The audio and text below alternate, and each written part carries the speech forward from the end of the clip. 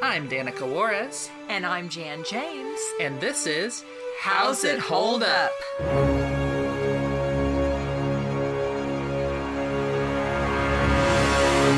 Hi, I'm Danica. And I'm Jan. And I'm Valerie.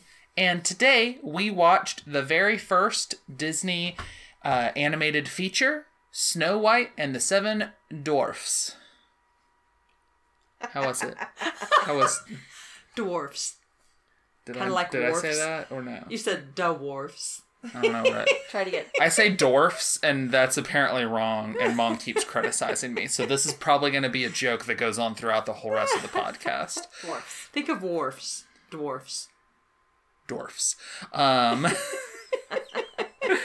This is a movie that I think most people have seen just because it's so ubiquitous in American culture, it feels like. And so for that reason, I think it's often overlooked or just kind of taken for granted in a way that it doesn't deserve because it is objectively better than some other Disney movies, I feel like I know Cinderella was the first one we did, and so we graded it a little different than we would as we got better at grading movies. I personally still feel, having just watched this, that this is a better movie than Cinderella, which came out 13 years later. I think the story people, Walt and everyone that worked on the story, really whittled this down to almost exclusively what needed to be there, in a way that when in the last year or two you and I watched this, Valerie, I don't think I was focused enough to really understand that. There's really only one part that I'm kind of like, that bit went on too long, but otherwise it really kind of does feel like every scene needs to be there and serves a purpose, and I think that's neat. I think that's cool. There's not long scenes of cats and mice fighting that doesn't feel like it does anything but have gags. Cinderella. Cinderella's a good movie, but this I feel like is just more finely crafted, more finely honed. This was their first one and they wanted to make it count, and it shows, I think. It's really interesting actually watching this with a critical eye at this point. I don't think it's a perfect movie by any means, but this is a cool movie. It's a neat one. I certainly recommend it. How do you guys feel about it? Yeah, I'd recommend it. It's a solid movie. Yeah. Yes, I would absolutely recommend it. Not just for academic audiences. Yeah, definitely. Really needs a context. Otherwise, I don't know if you'll get it. Yeah, we have a whole lot to talk about, and we will do that after. Do we do the spoiler-free plot synopsis before? We didn't do the spoiler-free plot synopsis. Who wants to do a spoiler-free plot synopsis? So this is a movie. I love Big you. long pause. I love you guys. It's a little late in the day. We're a little bit of a way. This is about a princess named Snow White whose stepmother, the queen, hates her and so makes her wear rags. But then the mirror still says Snow White's prettier, so the stepmother plots to kill her. The person that she sends to do the job has a change of heart, and so Snow White escapes into the forest. She meets some dwarves who kind of become a found family situation. But the queen realizes that she's still alive and so is still trying to get her. That's the movie, really. Like a good portion of the movie is Snow White and the dwarves bonding and getting to know the dwarves, getting to know everybody. But yeah, that's the movie. All right. Now it's going to be the break. Let's get specific. I have some fun facts. A lot of them, in fact, but I'm going to, kind of split them up. But this movie is based, of course, on the 1812 German fairy tale by the Brothers Grimm that has the same name, I believe. This is the first full-length traditionally animated feature film and the first Disney animated feature film. So as we have already previously discovered, this is not the first feature-length animated film, but the first one using traditional animation. The film was a critical and commercial success, and with international earnings of more than $8 million during its initial release, compared to its 1.5 million budget, it briefly held the record of highest grossing sound film at the time. It was then eclipsed by Gone with the Wind, I believe. Adjusted for inflation, it is one of the top 10 performers at the North American box office and the highest grossing animated film. Worldwide, its inflation-adjusted earnings top the animation list. Snow White was nominated for Best Musical Score at the Academy Awards in 1938, and the next year, producer Walt Disney was awarded an honorary Oscar for the film. This award was unique, consisting of 1 normal-sized plus 7 miniature Oscar statuettes. They were presented to Disney by Shirley Temple. The film inspired Metro-Goldwyn-Mayer to produce its own fantasy film, The Wizard of Oz, in 1939. Another animation pioneer, Max Fleischer, decided to produce his animated feature film Gulliver's Travels in order to compete with Snow White. Oh, no. We will be watching that next week, so we will be able to directly compare them because they are literally comparable in that... Hey, just because we watched one bad Gulliver's Travels doesn't mean this one will also be bad. I haven't personally seen it, so I can't even say. The 1949 Merry Melody short, Coal Black and D7 Dwarfs. No, that sounds bad. Directed by Bob Clampett, parodies Snow White and the Seven Dwarfs by presenting the story with an all-black cast singing a jazz score. That sounds bad.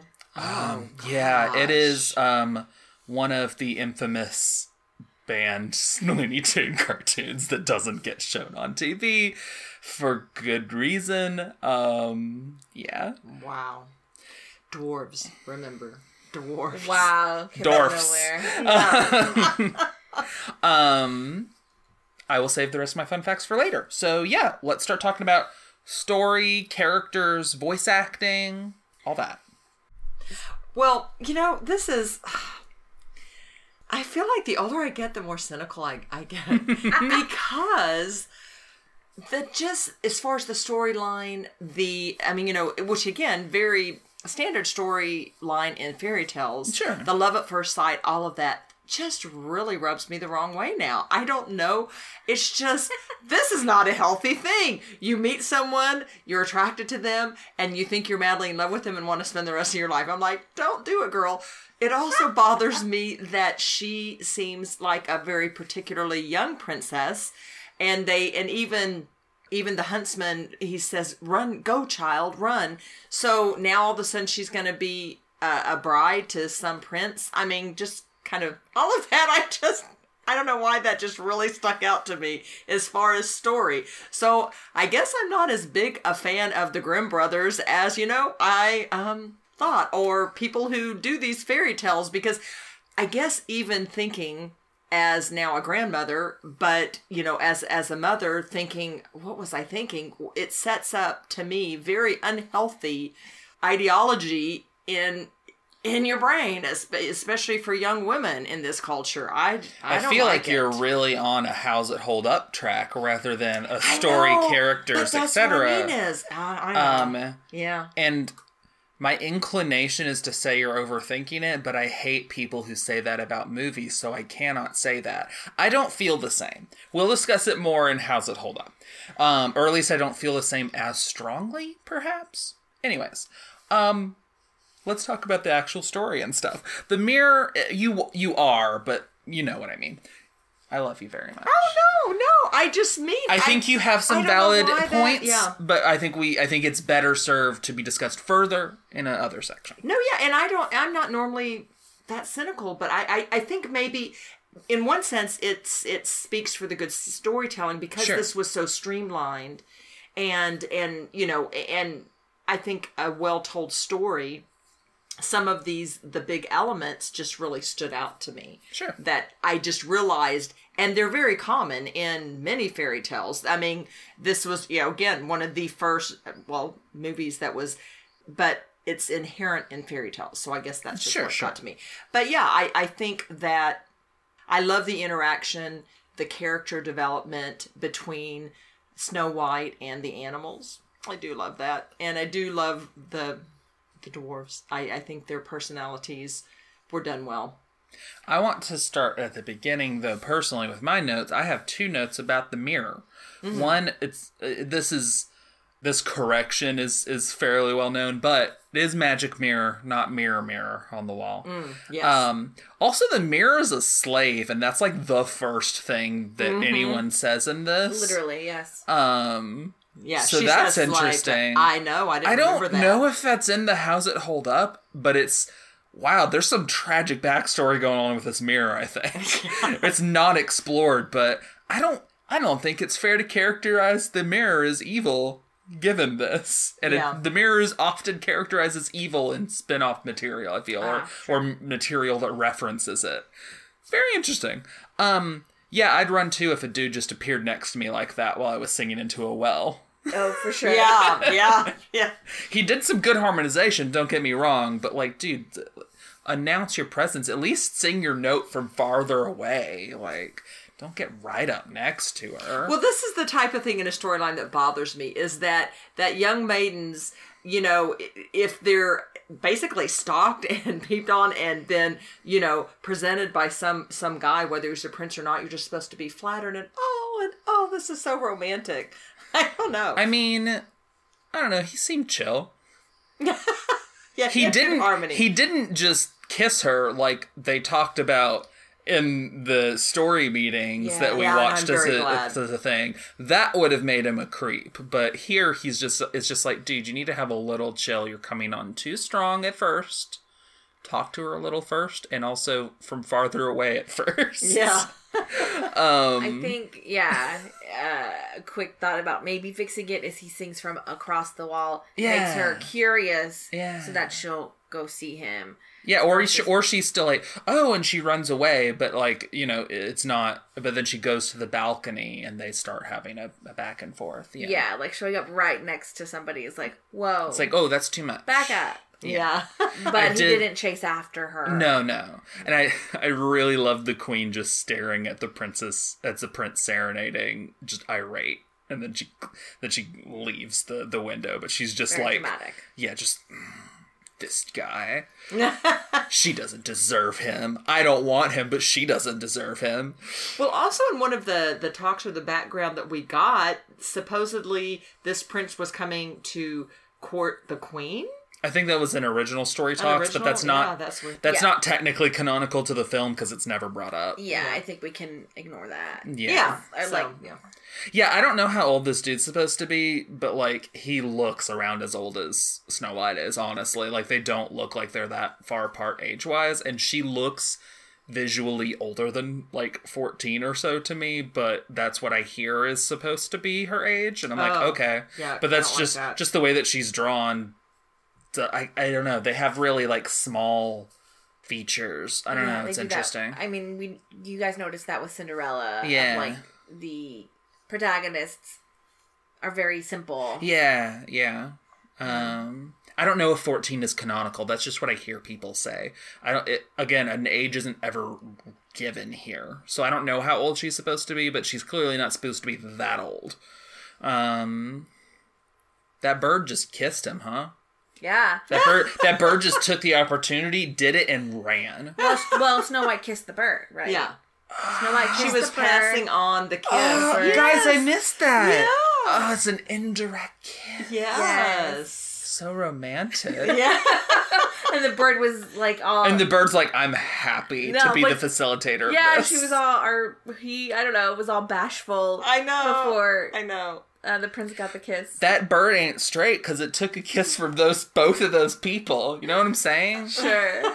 Gay bird? Anyways. I love how this white little, dove bird just turned red, the whole top, the little head. Yeah. That's so funny. What happens to the huntsman after the point where we don't see him again anymore? No, I don't know. Because... he doesn't kill her, but he does kill a pig, and he puts the pig's heart in a box, because we hear that in a later scene. But we don't... She's mad at him, but we don't hear like anything about what she did or didn't try to do, because she pretty much immediately is like, I'm going to change into an old woman and kill this girl.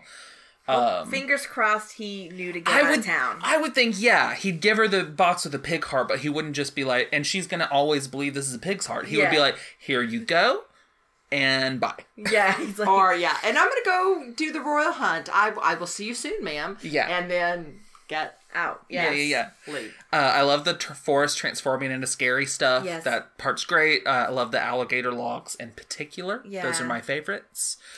I think that's my favorite too. I would say Second favorite is that big spooky tree that's got like the hands up like this and like the long kind of mouth. It's a little bit after the alligators. Yeah, I would say the ending part is the weakest of that whole thing.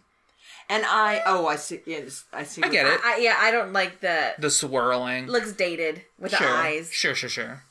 I forgot that this was supposed to all be in her imagination. I think. Really? I think in my mind, because even Yeah, too, because it's you like haven't watched it in so long. and in Disneyland or in Disney World, don't they around the Haunted Mansion have a lot of things from this kind of? So in other words, like it's a haunted forest, but it really I don't think they wasn't, have I anything. don't think. I don't think anything's by the Haunted Mansion, but there is a dark ride that's like it's Snow White themed, and I think Okay. they have a scary forest. So part. I always thought that it was an actual haunted forest Nope. that she was running in. Yeah. Yeah. I mean, even without us watching the feature, watching it now, you realize Oh, that yes, wasn't the yes, case. yes. Yeah, I feel like that's communicated well, Yes. even if it's something that, as a kid, you maybe don't pick up, or you just come away kind of, Scared. you haven't seen it in so long that you're like, you remember the things reaching out, but don't remember that it wasn't real or whatever. But I think it's clear, actually, watching it, that that's the case. So many Aminals. They're all curious about a crying girl, and that's cute. Yes. I'm really glad that she told them not to stick with the deer licking the plates, because that was an untenable situation. Yes. Honestly, the scene of the animals helping to clean is just really It's cute. very silly. Like, the whole thing is cute and fun. Yeah, it's like, wow, their tails are super strong. Yes. This poor deer with all the clothes on it. Yes. It's drooping. Yes, there's lots of fun, like, little jokes. This is just very cute. Definitely Enchanted relied heavily on this. Oh, yes. Which again, I feel like most Disney princess pastiches rely mostly on Snow White and then sometimes add a little bit of others, but I think it's mostly Snow White that they parody, even though only Snow White is exactly like this. Like, yes, Cinderella has animal friends, but it's not... She just has the mice and the birds. And they both clean, but I guess you can say that there's two. Sleeping Beauty doesn't clean. She just sings with some animals in the woods, as far as I remember. Yeah, and it's like an owl. They and- move clothes and stuff. Like they do have like human type things or like an understanding. And I feel like it's just a thing that gets parodied so much that it makes you think that it's everywhere when it's a thing that has happened like 2 times, Sure. maybe 3 if you want to count Sleeping Beauty, but I don't think you should because she doesn't really clean. Like, there weren't actually a lot of Disney princesses before the Renaissance, and the Disney princesses of the Renaissance weren't really like the old ones. They didn't really like have a bunch of singing animals doing things for them.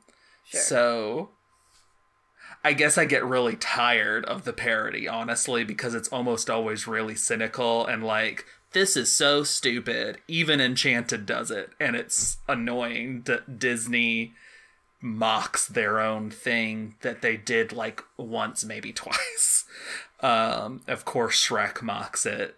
And Shrek is just super cynical, even though it also is very good in other ways. Yeah. I don't know. I get tired of it, especially by the time that it's repeated so much that boring things like Family Guy and stuff are parodying it. Anyways, Yeah, it takes there's a lot. 21 minutes to actually meet the dwarfs.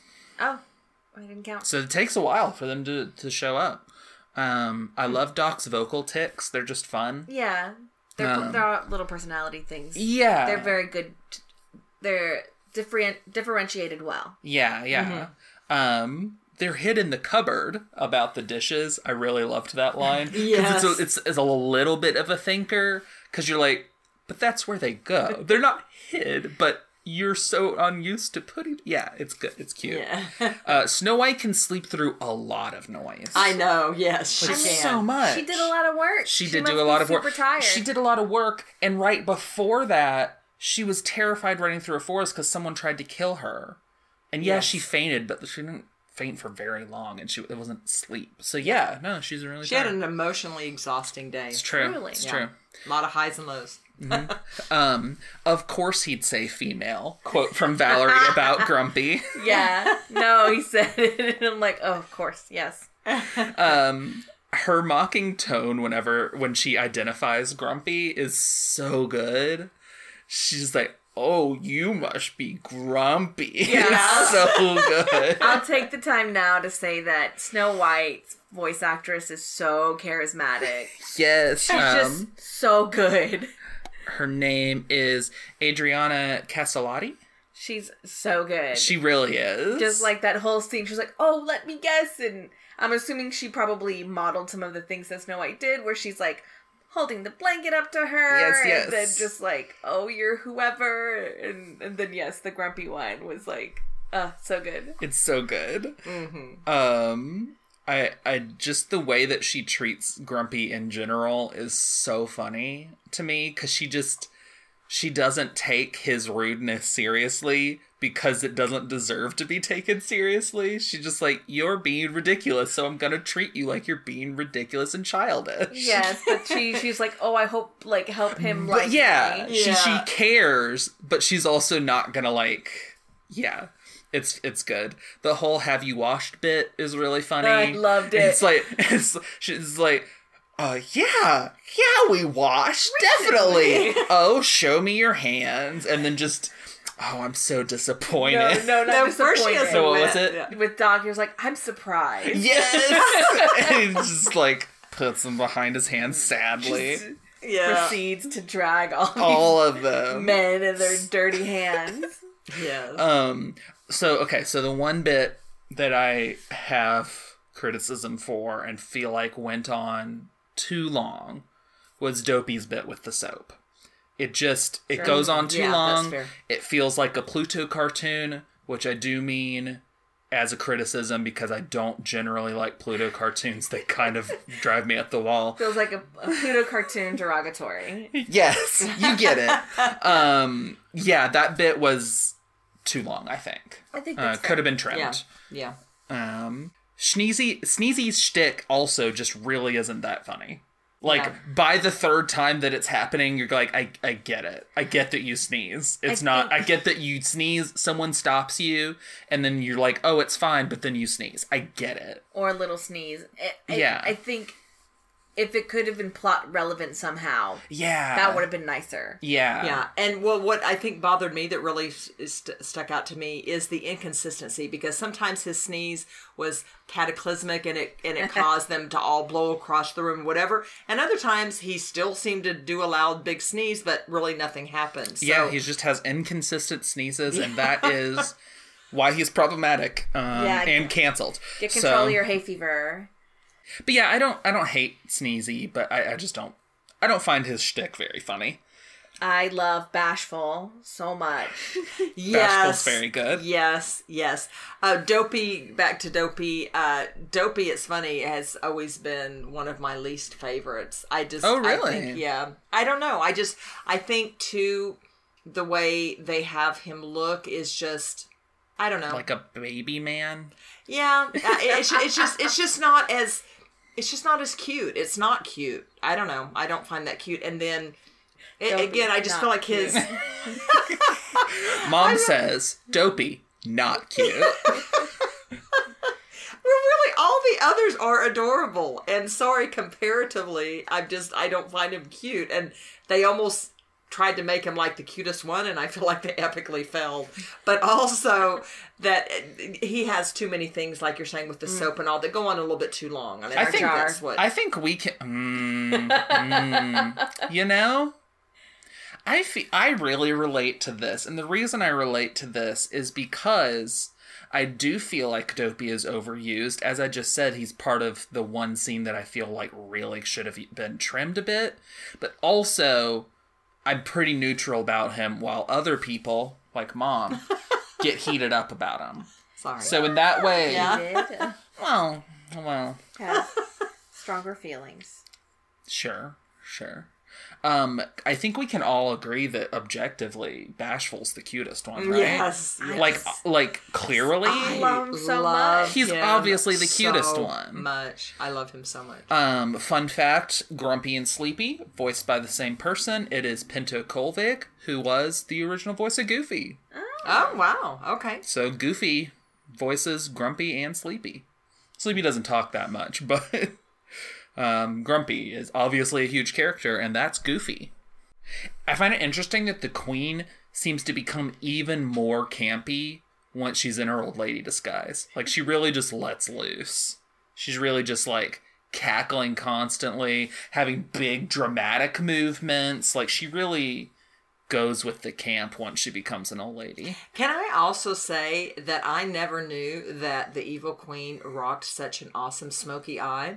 It's and a look. it's still in fashion, you know? The smoky It's a eye. But look. man, I didn't know she rocked. Yeah. Did you know that a lot of drag queens like take after her Ooh, look? wow. They take that as inspiration. I can... Yeah. She rocked a really good... And when was this? I mean... 1937. And I think what's, to me, why it really stood out to me is because I don't think during that time, even from film and movie, whatever, that you had makeup that distinct.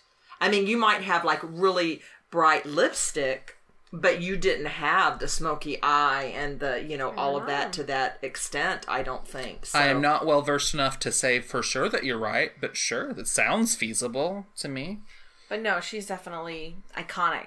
Yes, definitely. Yes. Both forms of her are pretty iconic, honestly. Yeah. Her we'll talk a little more about her second form in another her section. face game in her first form. Yeah, It's just like with She's- the piercing eyes. She's campy in both forms, but in her default form, it feels like it's a more subtle campiness, like a reading you to filth Yeah, and like yeah. judging you For sure. kind of campiness that sometimes escalates, but like keeps it relatively in Yeah, check. like- But she just lets go when she's the old lady. Yes. Yeah, with her pulling the curtains. Yeah. Really, like... Yeah.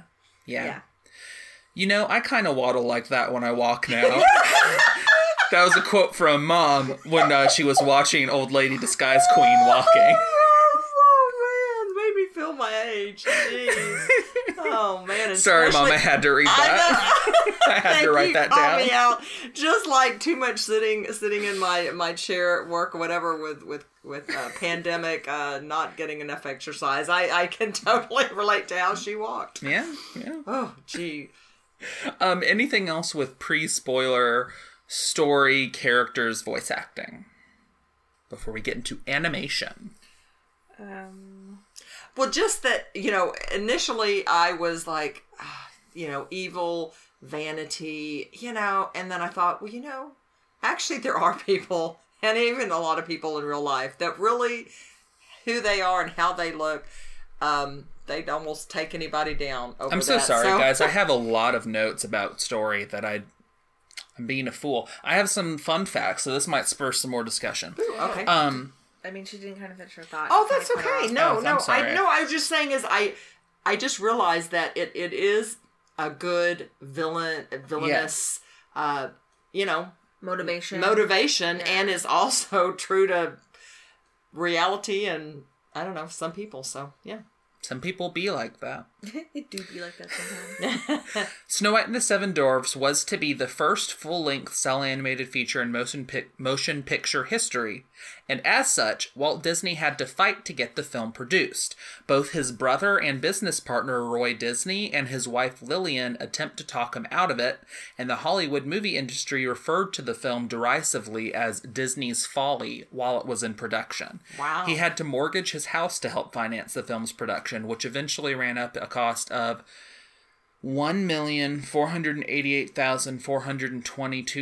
$1,488,422.74, a massive sum for a feature film in 1937. Story.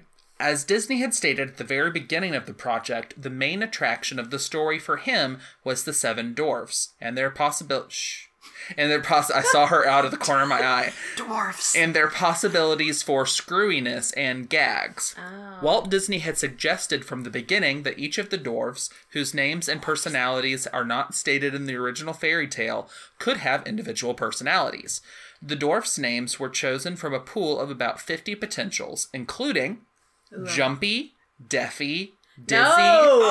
I know. Dizzy, Hickey, Wheezy, Baldy, Weezy could have been funny. Gabby, Nifty, Sniffy, Swift. Oh, Sniffy. Let me get through them, please. I can't. Sniffy, Swift, Lazy, Puffy, Stuffy, Tubby, Shorty, and Burpy.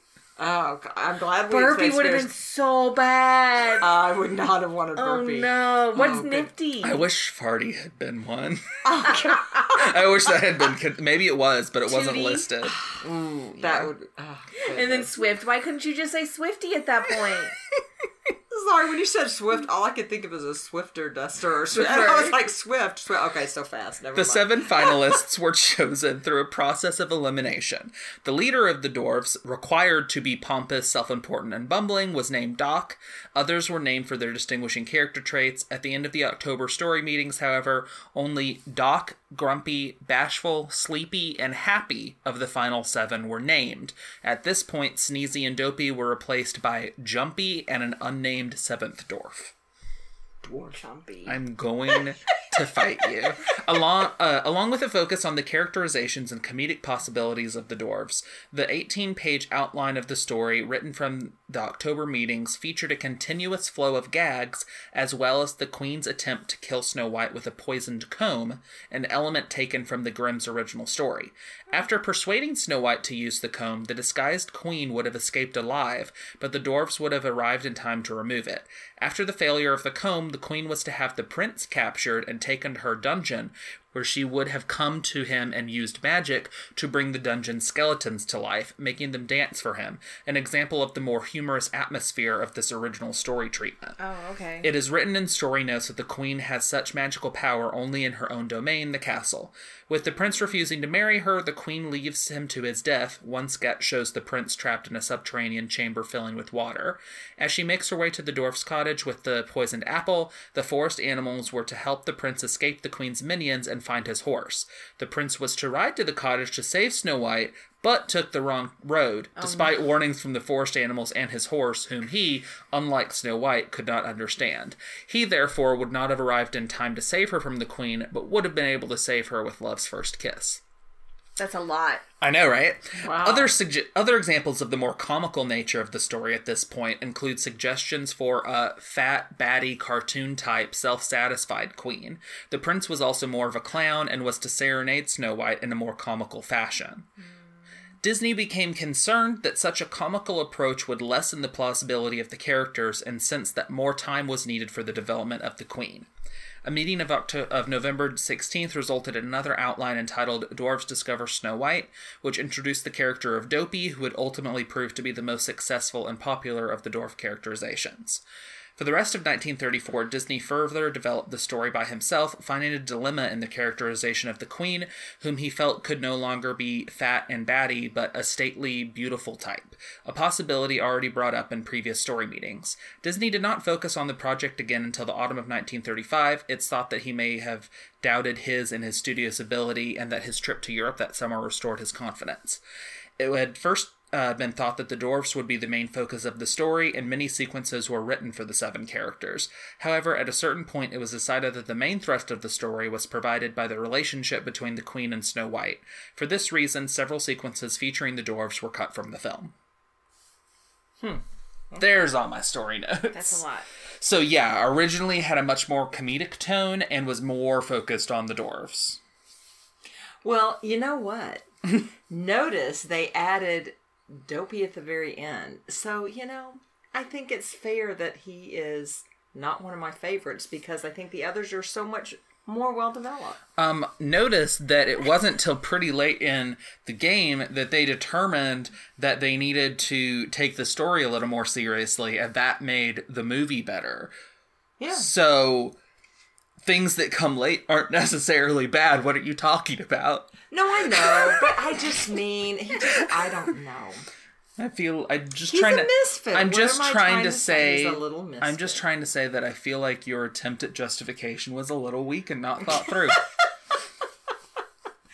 Oh goodness. You're like, Mom, you can have your dopey hate, Oh, but don't try to. But stop don't try saying to. dopey hate. I But don't hate try to dopey. justify it with things that don't make sense when you would say that the exact same thing doesn't apply to the story. Well, see, that doesn't matter because characters take longer to develop, and when you throw them on last minute, Do they definitely all the time? Is that always true? No, not always. Also, the Queen was developed pretty late into who she ultimately became. At first, she was totally different. So there's another character. I'm just saying you have no, you're in deep water without floaties and you can't swim. Let's go on. Let's go on to animation. I liked in the beginning. All right, comment. Comment, please. Go ahead. Was that worth it, Mom? Yes, Okay. it was worth it. In the beginning, I liked the water effects when Snow White is singing into the wishing well. I liked the birds got scared by the echo too. Yes, yes. Just fluttered away and stuff, but then would come back and be kind of curious. Yeah, it was very cute. Yeah, I guess generally, yeah, the animals are their own character, and yeah, it's a nice reaction and kind of interaction with the environment that they add. Mm-hmm. Yeah. I'm gonna do a few more fun facts because I should probably do them at the beginning of a section rather than at the end like I just did. So, animation fun facts. Animator Art Babbitt ran art class sessions for a month until it was suggested that they recruit Don Graham, the art teacher from the Cuisinart Institute. He was joined by Phil Dyke a few weeks later. These classes were principally concerned with human anatomy and movement, though instruction later included action analysis, animal anatomy, and acting. So yeah, while they were working on this, the animators were taking classes basically to up their game and their skill level beyond the shorts that they'd already been doing. According to legend, the inkers used rouge to color Snow White's cheek during the cell painting process. The inkers experimented with makeup for the blush effect, but in actuality, materials like rouge and lipstick failed. Eventually, they tried a red dye, applying it with a cotton-wrapped pencil akin to a cotton swab. Augur was the only... I apparently don't have her first name on here. A woman with the last name of Augur was the only inker who could apply the dye properly, and she used this process for the entire film. This effect would be used again in Pinocchio and Fantasia, though not as extensively. The effect was arduous and complicated. Augur had to place several cells together on an animation board, one atop the other, just like in the process of animation, in order to get the registration right, the spot of red just right in relation to the preceding and following ones. All of this without any guide. She would work out her own extremes and then animate the blush and in the in-betweens. Eventually, her abilities were recognized by the studio as she rose to become the head of inking and special effects. She even taught classes on animation at the studio. She left in 1941, supposedly as part of the strike at the time. You should get her full name. Yes, I had it. I don't know why I didn't copy it over. I'll look when we start discussing some more. Okay. Although film histories often state that the animation of the human characters was criticized, more recent scholarship finds that most viewers praised the realistic style of the human animation, with several stating that audiences will forget that they are watching animated humans rather than real ones. They did record live-action stuff to use as reference. They generally didn't like the idea of rotoscoping, so that was generally not used. It was generally just using the live-action footage as reference, but there was, I think, with Snow White and the Prince in particular, some actual use of rotoscoping, which is just the process where you have live-action footage and you draw over it to, literally use what the live-action was, rather than just using it as inspiration. Yeah, so live-action book opening, starting the tradition of that. Wanted to point that out. The clothes always moved really well. I loved the Queen's cape. The Queen's cape was amazing. The Queen's cape was good, but Snow White when she was going through the forest as she was running away, how her cape is pulled and tugged, and yeah, like that interaction always looked great. Question. You know how the way that they draw animation with the backgrounds and the backgrounds where then they do an overlay, is that what was used with this? Yes. Okay. And I was just going to say, what I found interesting and stood out to me, having now watched a lot of animation, is the background was beautiful, but it looked like a pastel painting. It didn't feel, the people and the animals. Helen Auger was the name of the lady that I was talking about. Okay. Her first name was Helen. Anyways, please continue. Sure. Well, I was just going to say, so in that sense, I don't mean that the characters and the background were disjointed like some movies that we have talked about, but it was obvious to me that it was a painted background as Sure. opposed to feeling like it was a real and that they were actually in the castle or whatever. But it was beautiful, but it looked like a pastel. It gives it kind of a storybook quality, I would kind of say. Yeah. Yeah. But then the movements, the body movements, and I feel like the animal movements and things were well, I mean, yeah, they didn't, I was just in the moment because they made me feel like this was, really happening. When the huntsman lets go of the knife, you don't hear it hit the ground. There was a couple of times where they chose not to do sound effects that I think now that they wouldn't necessarily Usually. emphasize, but would have in there. Yeah. So with the turtle, there was a bit where it was going down the stairs and it's hitting a wooden block. But then that turtle fell more times, but it never repeated that sound because it wasn't a part of a bit. But I think it could have made some sort of sound. I'm of two minds of that, and this is more sound design, but whatever. I'm of two minds of that because I feel like, for instance, we probably should have heard the knife hit the ground. I just think that probably would have added to the scene. But I also, like, especially when there's singing going on, I sometimes really appreciated the lack of Foley work that didn't interrupt the music. Remember when we were in the car listening to Lady and the Tramp 2 music? Yes. And the sound effects are really loud and obnoxious while they're singing. Yeah. That's the, other end of this spectrum where you're going too hard on this, especially during music sequences. Sure. So I enjoyed the restraint in some ways, but I do feel like there was some times, like the dagger dropping and maybe some of the turtle scenes that you were mentioning, where, it kind of felt like there was too much of an absence. Like something should be there. Mm-hmm. The way Snow White walks on tiptoes, hands out, very extra. Kind of love it. Yeah, like when she's going through, she has her hands up, like her wrist out. It's so dainty and kind of campy. I don't know. I like it. Yeah. One thing as far as animation or coloring that has always stood out to me is they make such a point of saying, the magic mirror. Yes. Is that what we said? Mirror, okay. yeah. Magic mirror. Her skin is white as snow. It's not. Her skin doesn't look particularly white to me. And I just mean it's also not a good compliment. No, it's not. But I mean, if they're going to make an emphasis of that, there just was not enough of a contrast. Sure. And I'm like, this always bothered me because then that line, I think, comes out even maybe at the end or I don't know. It's brought up several times. Sure. Yeah, it's definitely repeated. Yeah. I like the lighting as the dwarves walk over the log and past the little waterfall while they're singing Hi-Ho. Just a beautiful orange-red sky. It's really, really cute. Really beautiful, rather. Mm-hmm. The queen kicking apart a skeleton. Real morbid.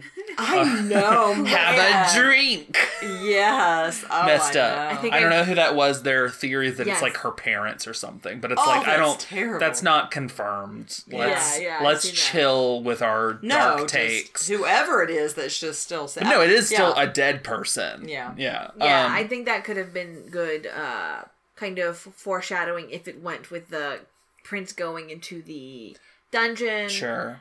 Or maybe it's kind of a nod to that story point that, somebody, I don't know. But yeah, it's nice set dressing. Are you guys ready for my most important animation note? No. Grumpy's butt cheeks could clap. Stop it! What? Wait. He's got some buns. Stop it. When he is playing the organ and they are moving like back and forth, I'm like, wow, Grumpy's got a little bit of a butt. I can't completely throw you I under the could have bus lived without this because I comment, definitely dear. have a note here that says Grumpy's butt control. ... I noticed it as well. It was a choice. See, I didn't. I focused. This is where our minds are different. I focused on the seat going down. And I was like, well, what? That's a very interesting. Yeah, but what's okay. on the seat, Mom? What's on the seat?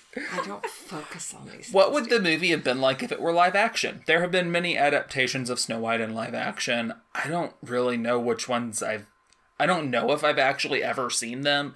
Obviously, the story can work in live action, but I guess let's focus on the things that are particular to this. Like, could dwarves that are like these characters specifically work as well in live action? What do we think about those sorts of things? I think... And the animals. Yeah, I think the dwarves could be done because, like, part of it is their clothing and stuff like that. Like, Sleepy's clothing being very droopy and things like that. Like, you can... Would Sneezy be kind of the worst in live action, though? He would be very annoying, and I'd imagine he'd actually be holding a tissue a lot. And boogers. Ooh, I feel like you'd see... don't I go feel there, like don't go there. it would drip and stuff. A Don't go lesser there. movie would do boogers, and I wouldn't want that. No. But you could like... Maybe just like... Maybe just decide to not have Sleepy if you do live action. Sneezy. That's what I mean. Maybe switch Sneezy out for a different one. I mean, you can do a lot with makeup, like Happy having like really rosy cheeks. More Yeah. of a Santa Claus, Sneezy like a red nose because he's, using his tissue or whatever. So, Sleepy would do have you like feel bags like under his eyes. do you feel like in a live action adaptation, the dwarves should be played by little people? Dwarves. Or do you feel like it could be not little people, but just the effects make them look like they're small?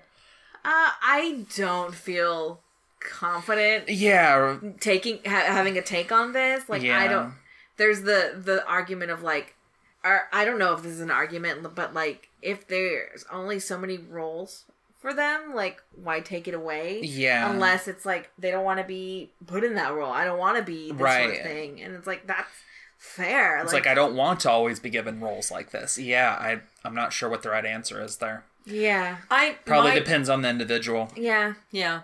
And two, when you go to live action versus animation, I just think the charm of the characters are going to be lost. I think you have to get real good facial actors who have real good face acting to do the dwarves well. Like they're very They're comical. exaggerated Yeah.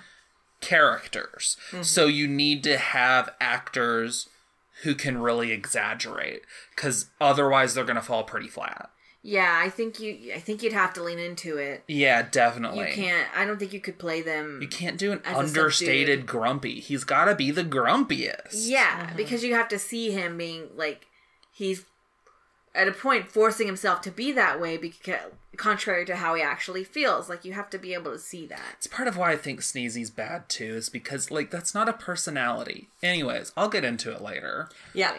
Well, the other bottom line is the thing that I don't like about live action is you just have to have so many more lines and dialogue to do what you can do beautifully in animation, where you can convey a feeling or a thought just by how you draw the animation and how they move and act and I don't know, the beauty and the simplicity of that I just prefer so much more. I'm not sure if you have to have more dialogue or anything to do it, but it is harder to do it without. Like the What, like an example scene? the thing about animation is the control it gives you. Sure. And so live action is inherently less controlled generally because the more controlled that you try to make it with computers, the more artificial it typically feels.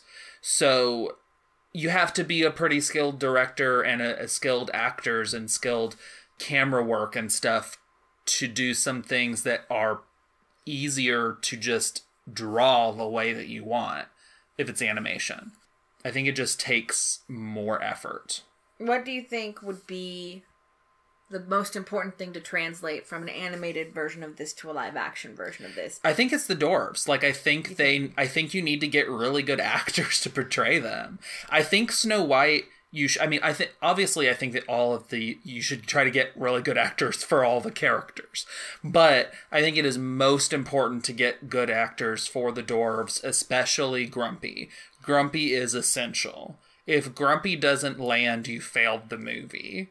And then you should get someone to play the queen who can go into camp, because the queen should be camp. Yeah. Don't try to do an understated queen. I haven't seen Snow White and the Huntsman, but I hear that the queen is great in it. I forget the actress's name. I think it's Charlize Theron. Yes, and I think Charlize Theron knows what camp is and, like, when you should use it. And I've heard good things about her performance. And that's what the queen should be. So, yeah. I don't know. Do you think in a live action version, Snow White should be like an obvious teen or just a young adult?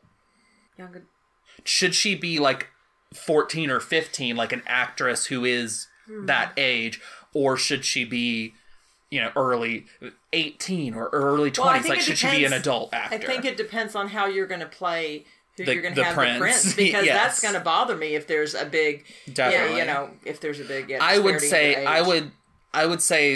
at least with what I'm saying, they're going to be around the same age. So if they're around the same age, which one do you think? I think I agree with Jan that, like, it really heavily relies on the sort of relationship with the prince to play off. She, like I said, Snow White's, like, so charismatic. Yes. I don't know that big scene where she's like, oh, you must be grumpy. How would that play with a younger, like, with a teen versus a, like, 18, 19, she's got 20-year-old? she's got to have... I think she could do, maybe an older, a young adult could do that. So, yeah, I think it might be, like, how is the prince's relationship with Snow White, how do you want to portray that? Because I think that would be pretty important, too. He doesn't do a lot, but, like, if you mess that up, then you mess up the end of the movie. Like, this guy's got to kiss this girl.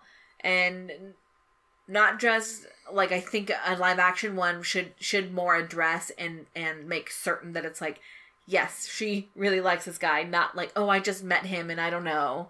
But to make the end not feel bad. I'm really worried that they're going to try to make up for that too much. Because Disney is planning to make a live action movie. And I'm worried that they're going to try to make the prince be in a lot of the movie to try to make up for this. And I don't really want him to be. You know what I mean? Like, honestly, I don't care about the prince, and I don't really want to see them try to make me care about him. Just, like, make him a fun dude and make the relationship not seem creepy, but it can still be minimal. Like, focus on Snow White and the dwarves, please. I wonder... Because it feels like if they make him bigger, they're going to make the dwarves lesser. You know what I'm saying? Sure. That's my fear. Yeah, but again, like, I don't want the end to feel bad. I get you. So I'm wondering if you switch it up and not have them meet right at the beginning, but have them have more of a... If she is spending time with the dwarves more, if there is this boy that she has seen in the forest. Maybe. And then they maybe... That feels like a little bit of a Sleeping Beauty situation, too. Mm-hmm. Yeah, I think they could do that and because, yeah, both at the end of, like, this princess is unconscious and you're going to kiss them. So... Well, we'll talk about that in spoilers. But I'm saying, like, I think if they had more of a relationship... what a live action one really runs the risk of is making that feel bad. Mm-hmm. And that's why I think a Prince matters I'm just more. worried that they're going to overcompensate trying to prevent it feeling bad, though, and they're going to make the dwarves bad. Let's go ahead to sound design. Snow White became the first American film to have a soundtrack album released in conjunction with the feature film. Before Snow White and the Seven Dwarfs, film soundtrack recording was unheard of and of little value to a movie studio. So thank you, Snow White, because I care a lot about soundtrack recordings. Someday My Prince Will Come has become a jazz standard that has been performed by numerous artists. I didn't know that. Yeah. Here's my actual notes. I like the part where the well echo harmonizes with her. Mm-hmm. Not realistic, but real cute. Mm-hmm. Mom couldn't resist singing Hi Ho. Yeah. She also couldn't help singing with the yodel song. Yes. And then she also hummed to Someday My Prince Will Come. Yes. So Mom really likes the music in this movie. Yes. Which is valid. I mean... I'm going to have a hard time choosing my favorites and least favorites. But you have to. I know. We already talked about the Foley. Yes. The animals sounded good. Yeah. Mm-hmm. Lots of, like, bird tweeting and things. Mm-hmm. The music scene where they were dancing, that was very cute. The song... I guess... I know they had to, like, bring up certain instruments when it showed a dwarf playing it, but sometimes the mix was... Yeah, it could vary. Yeah. I think they mix it better on the soundtrack release of it.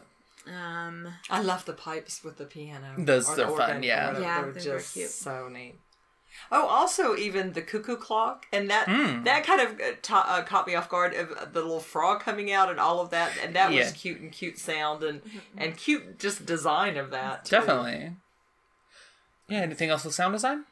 I don't think so. Song-wise. Before we go on to the next section, I'm going to talk briefly about sequels and remakes. In the 2000s, Disney Toon Studios began development of a computer-animated prequel to Snow White and the Seven Dwarfs, titled The Seven Dwarfs. Director Mike Disa and screenwriter Evan Spilotopoulos pitched a story explaining how the dwarfs met and how the evil queen killed Snow White's father and took the throne. According to Disa, Disney Toon management changed the prequel to center around how Dopey lost his voice upon witnessing the death of his mother. Oh my god. That's too dark. After Disney purchased Pixar in 2006, John Lasseter, Disney Toon's new chief creative officer, canceled Dwarfs along with all other sequel plans. In March 2016, the studio announced a new film in development titled Rose Red, a live-action spin-off film which will be told from the perspective of Snow White's sister, Red Rose. Brie Larson is considered for the title role. In October 2016, a live-action adaptation of Snow White and the Seven Dwarfs was announced. Benj Pasek, and I'm doing it on purpose now. I was like, and that Justin was really Paul, who wrote new song material for the live-action adaptation of Aladdin, so you know that great song that Jasmine sang? Yeah, will write new songs for the project. You sound so In excited. 2019, Mark Webb was signed on as director. Principal photography was originally scheduled to begin in March 2020 in Vancouver, but filming was then delayed to the summer or fall of 2020 due to the COVID-19 pandemic. They didn't update it to let me know if it started in summer or fall or if they're still delaying it. So it might be a while till we get to see what I'm sure will be. I can't wait to hear those new songs. Oh gosh. So Such a mess. so there's that. Goodness. Let's go on to the part that our podcast is named after. How's it hold up? I have two things to discuss here. The first really caught me off guard because the other one I was prepared for. During the yodel song, there's a part where Dopey has a cymbal, and then she kicks it, and then he puts it on his head, and acts like an Asian caricature as he goes off screen. That is the first time I've noticed it. I have seen this movie multiple times. First time I noticed that. I saw her kick There is it. so much going on in the scene that your eyes can easily not focus on that, but it's there. I saw her kick it, and I was like, oh, that's cute, and I just did not pay attention to it. Yeah, That's terrible. it's there. And I was like, what? So that bit of racism is in there, and that sucks. Gee. Then also the old lady disguise for the queen. She's got a big old nose. She's a witch. Like, she's got Jewish caricature things going on, and that's Yeah. unfortunate. It's just, like Yeah, it's just there. yeah. So that's just a part of her design, and that's unfortunate. But yeah, the one before that really wasn't expecting that. Was there any other things for this section that you wanted to discuss? I think Mom had maybe some things Well, sorry. based on earlier stuff. Just the, I don't know, unhealthy love at first sight type thing, which again I get know it. is in a lot of things, but again, especially not knowing really how old the prince is supposed to be. And I know you said, but that she was obviously a young maiden, and I understand that even back in that period of time, This fake women period. women did marry very young, but that just bothers me. That just really bothers me. I don't know. get it. And I was thinking about it before we watched this, but the film honestly came off way better in this regard than I think I was anticipating when I was actually paying attention to it. So I guess that's why I don't fully agree, because they take pains to show them connecting at the beginning, and then she talks about him throughout the movie. Yeah. So I don't know. It just... I think I was just kind of whatever. Like, it's fine. Well, okay, Like it's not realistic, and if you start thinking about it, and that's the only sort of thing you're showing kids, it's going to have a toxic mindset. But I think in isolation, it's kind of whatever. Yeah, and I think because, like, for example, if you compare it to Tangled, that they meet, she has never been around a man or anything else, but they get to know each other in a course Sure. of events and over time, and then she ends up liking him. But even too, Although, before we move off of Tangled, 2 notes. 1, that also has Jewish caricature problems. Oh, yes. And 2, so Their in ages. in Snow White, I don't know what their ages are, but they look like they're drawn fairly close together. That's not the case in Tangled. He looks way older, and I don't like it. Yeah, I don't know the difference, but she doesn't look as young to me. She seems like 18, and he seems like 27. Like, feels like a big difference, and I don't like it a whole lot. Yeah.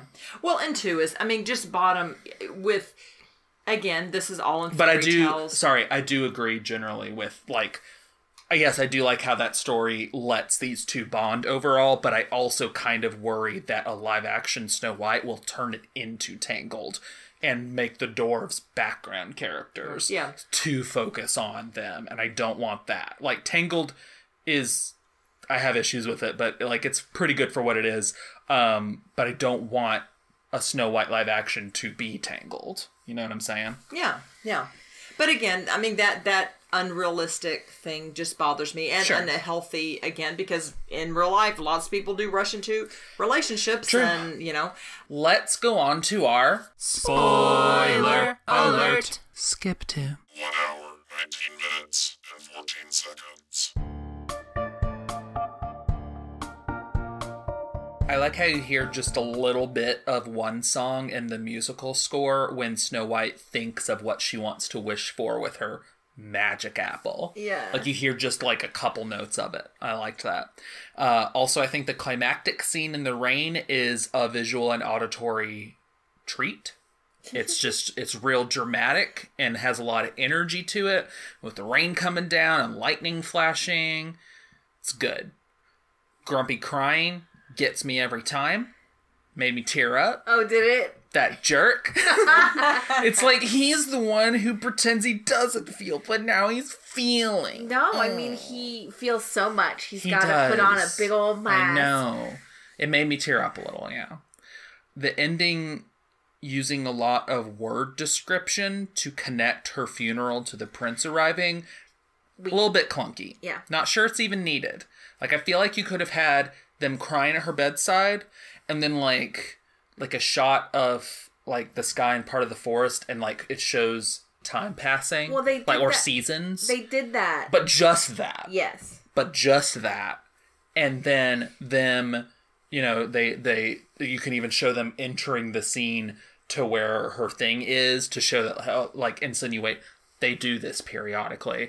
They're visiting her, they're there, and then the prince comes. Like, I don't think that we need the words describing why the prince came.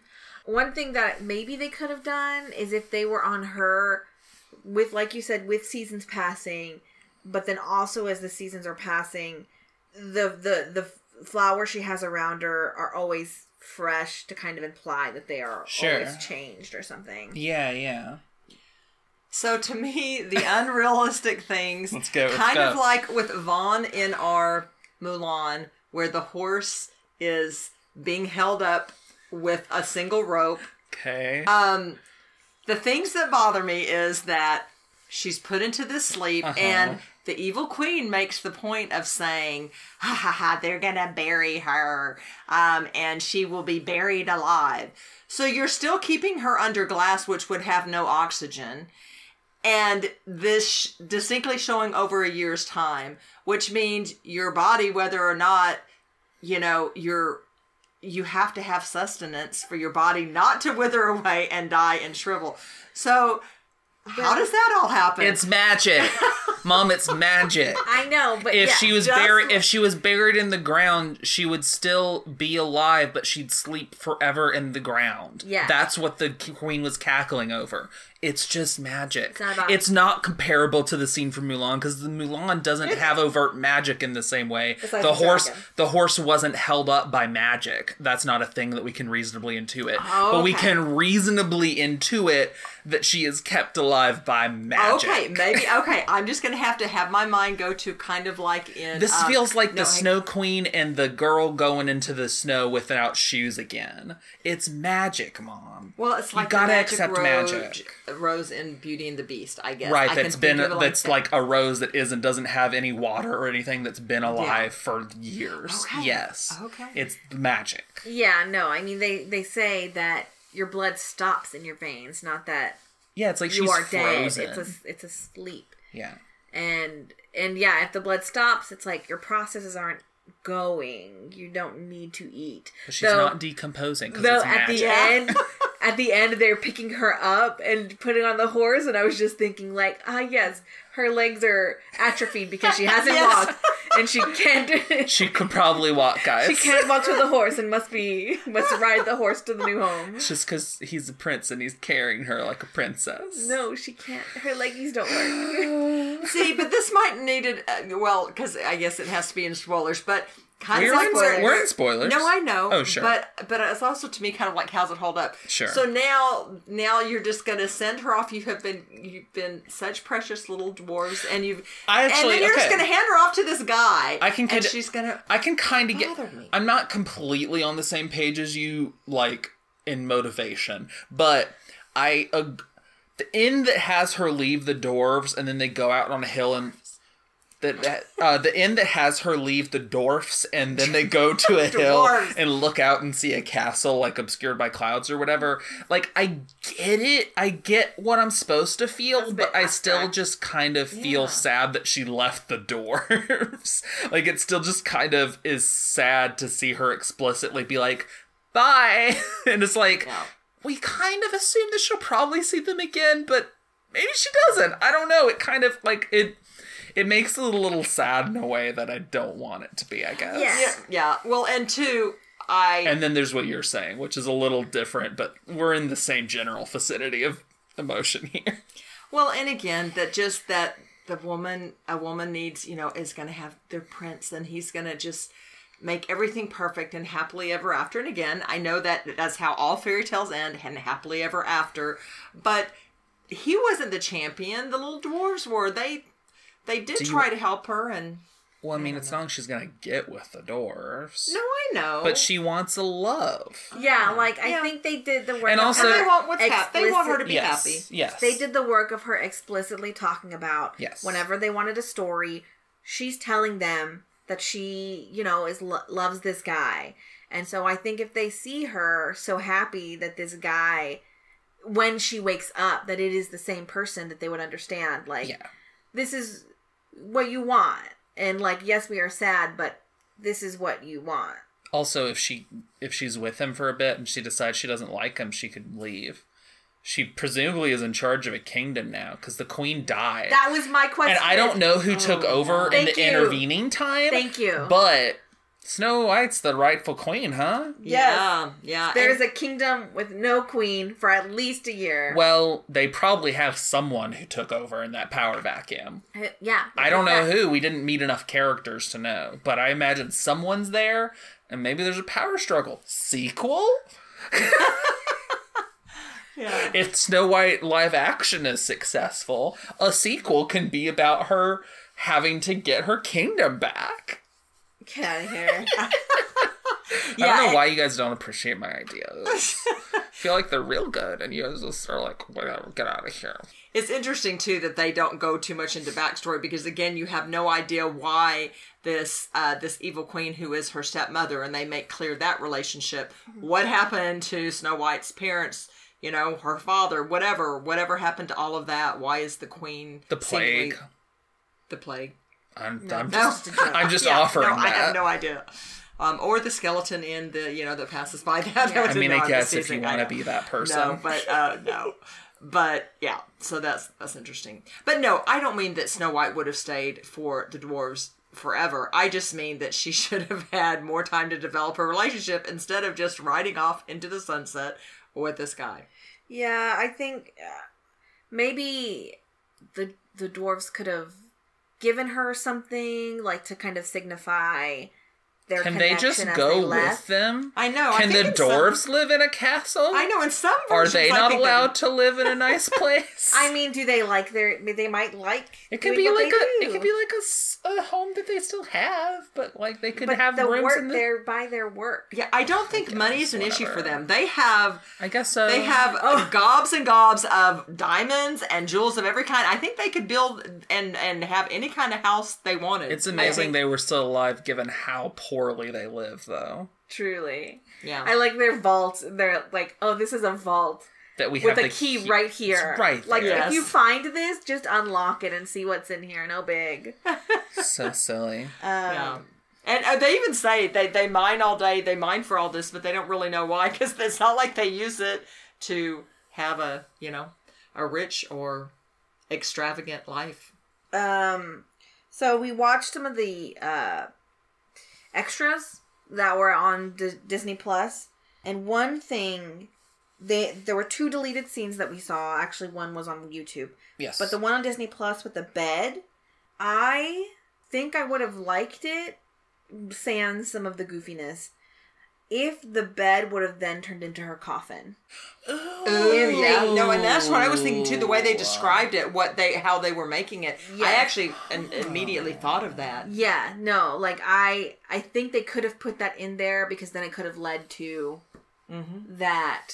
Interesting. That would have been like sad, but that was for her, and there she was. So I would have liked that.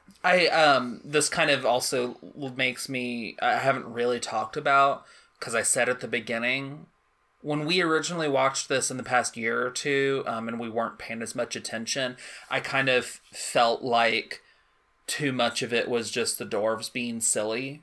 But watching it this time, I feel like almost every dwarf scene is important.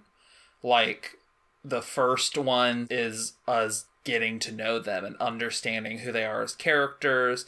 Then it's like having to wash up, and like this is building their relationship with Snow White and everything, and the different ways that they are approaching that. I don't know, it felt like all the scenes with them were there for a reason. The yodel song's there because that's even more bonding. Like at this point they're getting real close together and stuff. Like, I don't know, it feels, the bed scene, I can see why it was cut, because ultimately it doesn't feel like it facilitates the character growth and or getting or growing close or anything like that in the way that the scenes that are there do.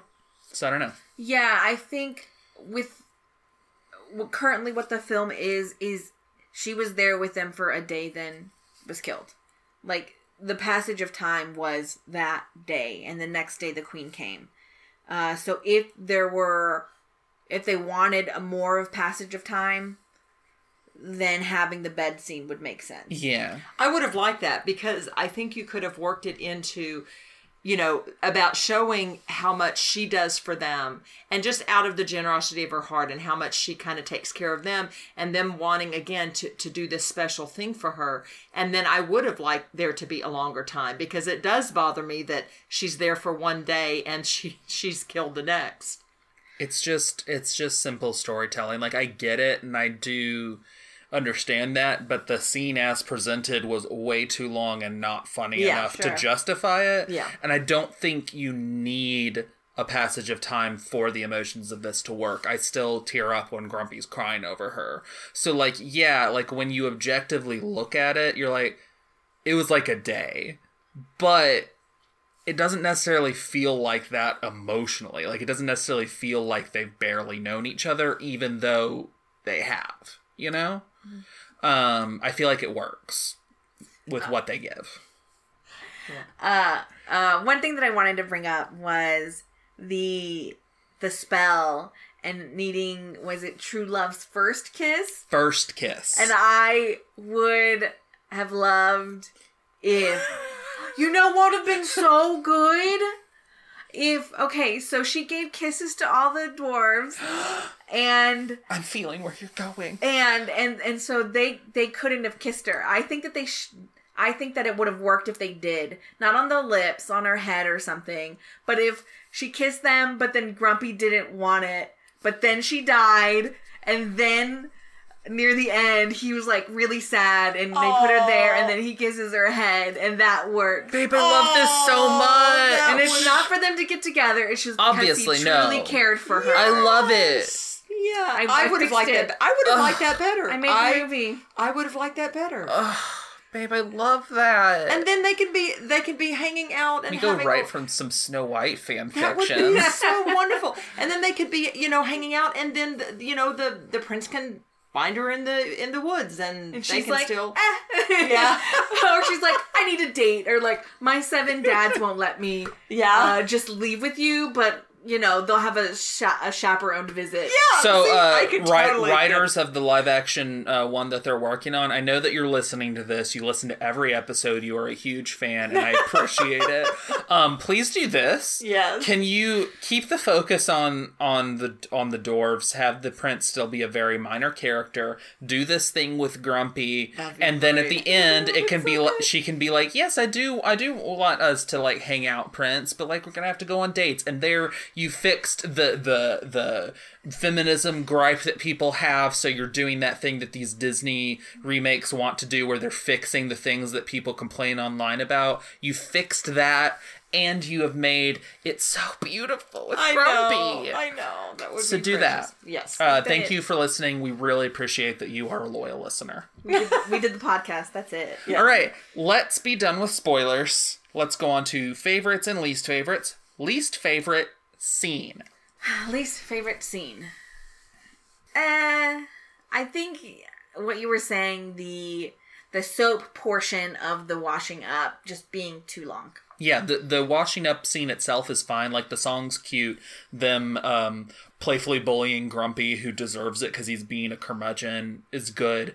But the soap scene's too long. And I wonder if that was so long because it was leading up to the other deleted scene, because the payoff was the soap and the spoon getting the regurgitated. The other deleted scene was the soup song or whatever, and yeah, like in that, towards the end, Dopey accidentally swallows a spoon, and they end up getting it, forcing it out of him, and the soap flies out, hits the wall, and the spoon pins it to the wall. So it's a payoff. So I wonder if that animator who got his scenes cut, like, if he would have been extra mad if that was shortened too. Probably. So that was just left in there. But yeah, the soap portion. It was too long. At the very least, make it just the first part, not the second part, but even the first part should have been shorter. I agree. Actually, that's That's my least favorite. What was your favorite scene in the movie? Oh, I forgot to say this, but my wife wanted me to repeat what I said whenever the evil queen was concocting her potion. That what she's like STEM goals, or she's a STEM queen or something. That's it's right. like she's full of science. Look at, she's got vials and stuff. Not my favorite scene, but I had to say that. I think my favorite was her, running through the forest, and all of the ways that the real things turned into her imaginative, scary things. Yeah, I liked that. I think my favorite scene is in spoilers, and it's that's right. a rainy climactic chase. I was trying to really think about it because that's what I first gravitated to, but I was like, is that my favorite? I mean, I love a lot of stuff in this movie. I love the huntsman having a change of heart, but also the build up to him having that change of heart with the fear in it or whatever as his shadow approaches. I love that forest scene that you talked about. I love a lot of the scenes with her and the dwarves, but I think it's that climactic scene in the rain, in spoilers, that is my favorite. I've just been trying. Yeah, I think my favorite scene would have to be the first part of the hand washing scene. I love how the her and It's really stopping good. them from all their eating and shoving stuff in their face, and then that whole just meticulous, each having to show their hands and It's all the good. different reactions of how they were doing that. And then even too is the cute way that some of them again were the washing up and so forth. I like that. That's valid. That's a really good scene. Yeah.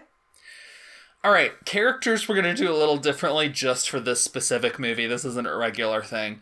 We're going to start with, what was your favorite animal? Least favorite. What was your least... No, with animals we're not going to do least. I mean, do you have a least favorite animal? If you want to dunk on some animals, we can do that, but I was just going to go with your favorite animal. Oh, okay. No, that's good. Who's your No, favorite hold animal? on, though. I would just Okay, wanna Valerie say wants to dunk. that they were cute, but the raccoons looked the funniest of them. Sure. Of the animals, the raccoons, they kind of had like a I don't know. They were the most cartoony. Sure. The face. Sure. But favorite, the birds. They were very cheeky. Whenever the dwarves saw that the light was on in their they house, were. they rapped Yes. on the wood to freak them out some more. That was so rude. I Yeah. liked the birds. Well, and I was going to say the birds too, because I just like the little family. Everything from the little bird singing with Snow White at the beginning when she gets over her fright to, again, them just them being that little family unit, and then them just doing so much, and then them. The birds might be my actual favorite, but I need to give a shout out to my man, the turtle. Yeah, sure. Because he was just a fun little recurring, like, he's slow. That's his bit, and it's cute. But I think the birds are probably my favorite, and I think there's a reason why the birds are the most parodied animal friend. Sure. Yeah. Yeah. Yeah. And I will say, again, it's not like it's a close second or anything, but I do love the bunnies and the bunnies sniffing, especially when she's gone through her emotional ordeal running through the woods and comes up and is Yeah, sniffing them. yeah. They're pretty cute. Who was your least favorite dwarf? Pick a dwarf, drag 'em. Dwarf. Pick a dwarf, A drag 'em. dwarf. I wonder who think I'm you already going to choose. did. I wonder who I'm going to choose. You sure that's Dopey. sneezy. It's mine is Sneezy. Yeah, I don't hate Sneezy, but it's not a personality trait, and it's not a very funny bit. Yeah. So replace Sneezy with someone else because he's just not that good. And mine's Dopey. Yeah, I think I'd have to go with you, Jan, that I just Dopey's don't find it overused. funny. Yeah. It's I just did not the funny. the one I like the little things where, like, whenever he's walking behind them, he always has to skip his stride a few times, and you see that each time. Like, I like those little things, but when it's focusing on him doing a thing a lot, that's it. It takes more time. Yeah. Who was your? Also, I don't know if I condone this. This dopey hate. I don't know if I condone it. Stop. How come if you... So we're going to say sneezy hate? How come if we don't like someone... This is what I deserve. We're haters. This is what I Hey, deserve. Not fair. You're right. Who was your favorite dwarf? Bashful. Bashful was so cute. Bashful. Grumpy has an Close emotional. second. It's with so Grumpy. hard for me to Yeah, choose because I love do Bashful. Grumpy, man, is a close second. I think Grumpy I have has to an go with. emotional I think I heart. have to go with Grumpy because he made me cry. Sure. But I do really love Bashful Bashful. is so cute when he gets the kiss on his head. I love it. He's very cute. This wasn't something I was planning, but do a numbered list of the dwarfs. Oh no, rank them. Yeah. Ooh, okay. Okay, I guess Dopey, Sneezy, Sleepy. Now I have to remember all 7 of them. And Wait, that's are hard. you going in? You're Happy. going from least to favorite? Happy, Doc, Grumpy, Oh, okay. So low. Bashful. Least wow, favorite to least. most favorite. Yes, I said Dopey, Sneezy, Sleepy, Happy, Doc, Grumpy, Bashful. Right? No? Am I said all I think of them? so. Yeah, I think so. Yeah. Whatever that was. Mine might be that same order. Okay, so least is Dopey, then Sneezy, then Sleepy, then Happy, because he didn't really do much. I mean, I don't know. Then Doc, Yeah. then Grumpy, and then Bashful. I think, yeah. Oh, okay. I think So that's the same. Okay. Yeah, you guys were the same. Mine is Sneezy, Sleepy, Dopey, Happy, Doc, Bashful, Grumpy. There, yeah. Yeah. Yeah. So you just, you had a few switch. with Yeah, this. yeah. Well, there you go. Grumpy's my top, and I don't have Dopey as far down as you guys. He's more mid. All right. Character. Who was your least favorite character? Could be a dwarf, could be someone else. I'm committed to saying dwarf all the time now, and it is because of you. Don't. I'm not do even that. going to Nate, try to say it dwarf. better. It's dwarf. It's spelled- D-O-R-F. No, it's spelled Dwarf. D-W-A-R-F. D-O-R-F. Dwarf. Dwarf. Okay. D-O-R-F. Dwarf. Least favorite character? The not as favorite character is probably the prince, just because he isn't in it as long. I wish there would have been more in the end instead of, hopefully it's not spoilers to say, the kind of expository words that could have given us more for him than what we got overall. So I'll say Sure. the prince. Yeah, mine's the skeleton in the dungeon. Really? Snow White's dad. I think you're so funny. I think I would actually have to say the prince too, because I didn't have any emotional investment in him whatsoever. So I think I'm just going to have to say him. I think I'm going to go with Sneezy. I really think that it should have been I think you had so many options and you narrowed it down to 7, and Sneezy was the wrong choice. Should have been Nifty. And I think I looked Or at Tidy. it. I think No, then you could have I think someone- the voice You can't do act- Tidy. That would Yeah, go. that's- I think unless the it was, voice like, actor Yeah. who voices Sneezy, I briefly looked at the hover text when I went over his name, and I think he was like known at the time for sneeze-based humor. Oh, that's upsetting. So, like, I Connor. think they just really thought this was funny back in the day, and it's not, and it's also not a personality trait. Sneezy isn't terrible, but he's a missed opportunity to have a better dwarf there. Well, sleepy isn't a personality trait either. It's a condition, kind of. It's more of a personality than Sneezy, Just, like, because at least exhausted. he's just like, he looks tired all the time. Yeah. What does Sneezy look like? He looks like a dude, and then he sneezes. Yeah. Yeah, nothing. So The Sneezy. tissue. So Sneezy is my least favorite. Okay. And then the prince is probably after that. But yeah. Okay. Who Rank was your- all the characters No. in the movie. No. Including animals. Who was your favorite character? It's okay if it's a dwarf again. It's okay if it's Bashful. Now I may have to Valerie's go with... putting her hands on the I side of her face, know. kind of like now, Bashful. Now I may have to go with Grumpy. I don't know. But I really like. You know, you can't... I think it's valid if you want to say that Bashful is your favorite dwarf, but Grumpy is your favorite character. I think that's valid. Oh yeah, I think you can love, just- I love yeah. how he was the first one. Well, Bashful's my I favorite can't. character. I can't give away some Yeah. spoilers, but I just Grumpy has some good stuff. Even though he starts off as like a sexist jerk. Yeah. yeah. Even though he starts off as the sort of person who you expect to say female and does. Female derogatory is what he said. Yes. I think I like Snow White. I mean, Valid. I really love her, like, oh, let me guess. And then she's like, all like, oh, you must be grumpy. And then she's like, I'm surprised at you. Yes. She's very good. But then Evil Queen's good too. Evil Queen's good too. But I like Snow White. She has a lot of personality. I think I'm still going to go with Grumpy. But I also agree with you. I love Snow White too. Snow White's very good. Good pick. Yeah. This movie was a musical. So what was your least favorite song? I will tell you what the songs were. Thank you. You are welcome. I'm Wishing and One Song, which are different songs, but are also on the soundtrack grouped together because they literally flow into one another. Mm-hmm. With a Smile and a Song, Whistle While You Work, Hi Ho, Bloodle Uddle Dum, in parentheses, the Dwarfs Washing Song, the Dwarfs Yodel Song, in parentheses, the Silly Song, Someday My Prince Will Come, and then just reprises of some of those. I think for me, maybe the Buddle Double whatever washing, maybe. I think I agree. It's a cute scene, but it's not a very good song. Yeah, and I was just trying to think of the song itself. Yeah. No, I think I agree. Like, I do like the scene, but the song itself isn't, like, it's fine. It's not really much of a song. It's like Doc just, like, speaking in a bit of a rhythm with rhyme. Yeah. It's fine, but it's not much of a song.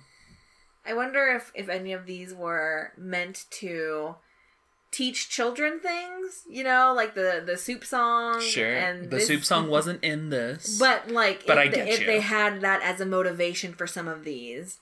I don't know if they had it as a primary motivation, because I think their primary motivation when they started out was gags. Sure. And then they narrowed it down more to, like, actually telling a story. But I wouldn't be surprised if that was... I mean, there's probably some people there who were starting to have kids and stuff. I wouldn't be surprised if that was in the back of some of their minds.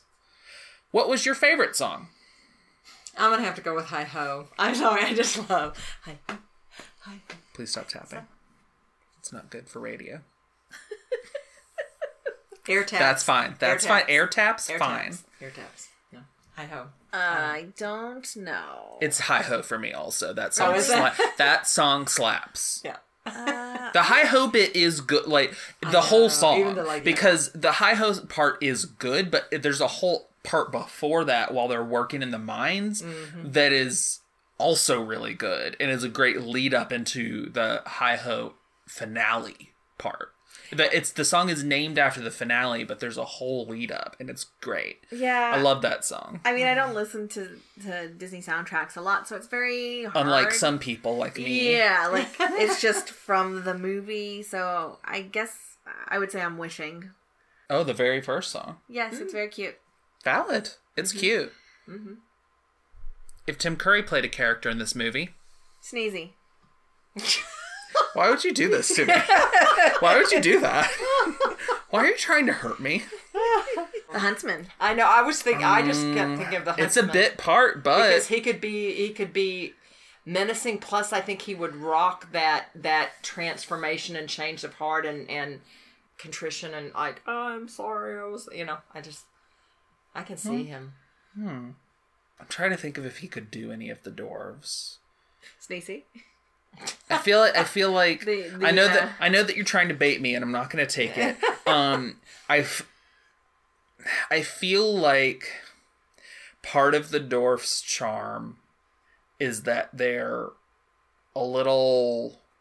feel a little silly. They're a little... You don't take them too seriously or think that they're the sharpest knives in the drawer. Yeah, I mean, and look at Tim how they Curry live. Sounds smart. Like, he can play characters that aren't smart, but I think if he plays a character that isn't smart, it's someone who thinks they're smart but aren't. Well, that would be Doc then. Maybe, but it feels like it's still too much of an edge to Doc. Sure, yeah. I mean, I don't know. Doc has his little where he flips words. Like, I'm would not you sure. buy that as much? But I'm not sure. Of the dwarves, like, that's what they talk about. The leader is someone who's more self-important. Right. And But I think it might be a little too much still, even for Doc. would he be the evil queen's old lady form? I'm so shocked that you said that seriously, because I was going to say that jokingly, but you, just went for it. No, I'm just saying. We always talk about him being an old lady. Yeah. No, I was definitely going to say that, but you just the way that you presented it vocally and looking at your face just felt like such a genuine suggestion. I'm just saying. He could. It'd be hilarious. Yeah, she's I'm saying Evil Mirror. Yeah. Evil Mirror because he No. has such an Magic incredible Mirror. voice. It's Magic Mirror. He's not Magic evil. Mirror. He's a slave, and I that know, sucks. I know, I'm so sorry. Magic Mirror. Because he has such an epic No, voice. you're right. You're right. He would work That would really be very well for good. that. Yeah, he he would could work work. really well for that. Yeah. One thing that in the extras that we saw that I didn't... And he could be so sassy to her, I know, too. I know. Sorry, please continue. That I didn't see, or I don't know if it was there and I didn't catch it in the film, was... The magic mirror in the drawings looked like it was somebody with a mask, and you could see the silhouette behind them. But in the film, it was just the face with no silhouette. And I just thought that was interesting that the conceptualization was more there is a person there, but you just see this face versus kind of what we got. I think I just thought it was interesting. Yeah. Let's go on to our final consensus and what we would rate it. I think it's safe to say that we all recommend it. Yes. So yeah, what would you rate it? I think I'll give it a 4. It was just it was good, solid. The story was tight. I think you like this a lot more than you liked it when we casually watched it. I think so. Yeah, I think it definitely... It makes a difference when you're trying to evaluate a movie, whether or not you are really paying attention to it. Yeah, I guess, and it's... Because if you're casually watching this, I think this is a worse movie. I think if you're... If not that you, every time you need to watch it closely, but if you haven't watched it closely ever, or not in a long time... You should probably do that. You should probably rewatch it and really appreciate what it's doing, because I think so much of what it does can so easily be taken for granted. Yeah, I think that's it. Is that it's this is the first one, and so a lot of these, I bet these are foundational ideas of film that you watch. Animated film, especially. Yeah, animated film. And film in general. I'm sure this is literally one of the things I read, MGM got inspired to do Wizard of Oz because of this. So it does affect other film too, but yeah, watching it more closely and noticing the creepy forest stuff and kind of what understanding the intent there is that it's no, this isn't as scary as she is thinking it. This is her imagination because it is a scary situation. And it's tight. Things are generally what they need to be to add character or build story. Yes, it is gag focused, or yes, there are the middle gags, especially. But it's generally enjoyable. And there's a little weakness at the end. There's some weakness at the ending, but the ending itself, there's some really good scenes. Yeah, I think I enjoyed it overall. 4. Yeah, I actually think I'm going to mirror that. I think I'm going to also say 4. Initially, I thought maybe I would rate it lower just because that this was a beginning animation film. But you know what? Again, they did so many good things, and they set a good precedent. And I wish more Disney films would retain the lessons that were learned with Snow White. But anyway, some of the really strong things to me that make it a 4 is the songs, the music, the relationships that they build, the character development, even in the short time that we know them, that they, make distinctions between all the dwarves, the animals, that nice, I really like the way they use the animals, and the relationship with Snow White, and just even used them to help be little protagonists, the whole unit of them. Yeah, I think I'm going to go 4. I'm going to echo it. Yeah, I agree. It's a 4. while I was watching this, something I was just struck with was that, like, for so long, I was just like, I'm really feeling this. Like, it took until, like, that one dopey scene where I was like, oh, maybe this isn't a perfect film. But I was, like, just really feeling it for so long. I was like, this still works. Mm-hmm. It works, again, I think it works less if you're not paying attention to it. But if you're actually looking at it, you're like, this is well constructed. Like, this is a solid movie. It's not perfect. It's got issues. It has a little bit of racism in it. Not as egregious as some Disney movies. But... Yes, it's got. I mean, it's a fairy tale and it treats it like it, especially with the romance. The romance is very. If you think about it too much, then yeah, you're gonna not like it. But if you just kind of go with it like as a fairy tale thing, it's whatever. It's probably the weakest aspect of the film. But it's a good film with a lot of artistry and talent and effort behind it, and like good villains. I just thought about that too. I didn't mention that, but villain. Evil Queen's great. It's a good movie. It's not a perfect movie, but it's good and it's historically important, but it's also just fun to watch still. If you haven't really watched this in a while, if like you play it sometimes for your kids but you don't really pay attention to it, like watch it. Like actually watch it at some point. It's not that long. It's like an hour and a half, I think. It's a good movie. This movie's over 80 years old. Yeah. It's old, but it still works. Yeah. The heart of it still works.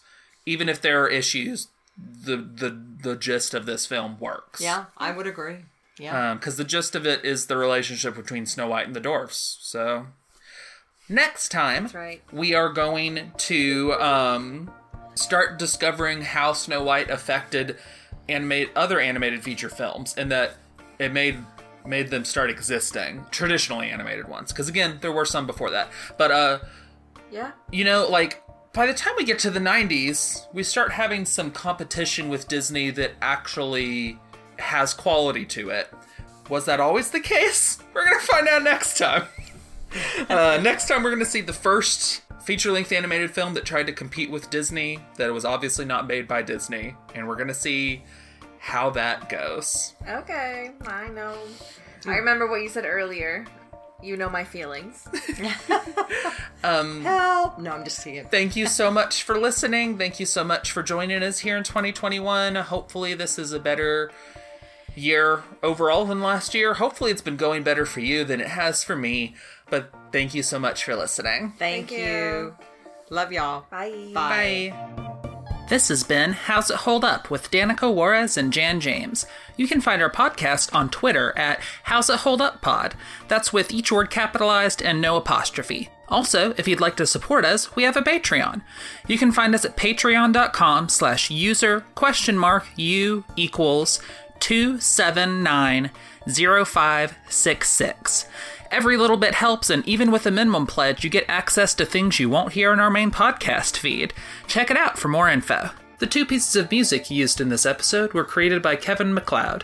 You can find both The Curtain Rises and Cool Cats at incomptech.com. That's INCOMPETECH.com. Both songs were licensed under Creative Commons by Attribution 3.0. More info on that can be found at http://creativecommons.org/licenses/by/3.0. Thanks for listening.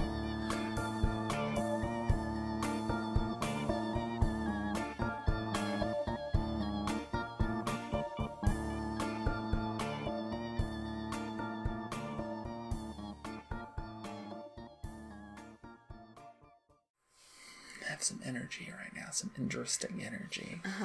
We'll see how this sounds.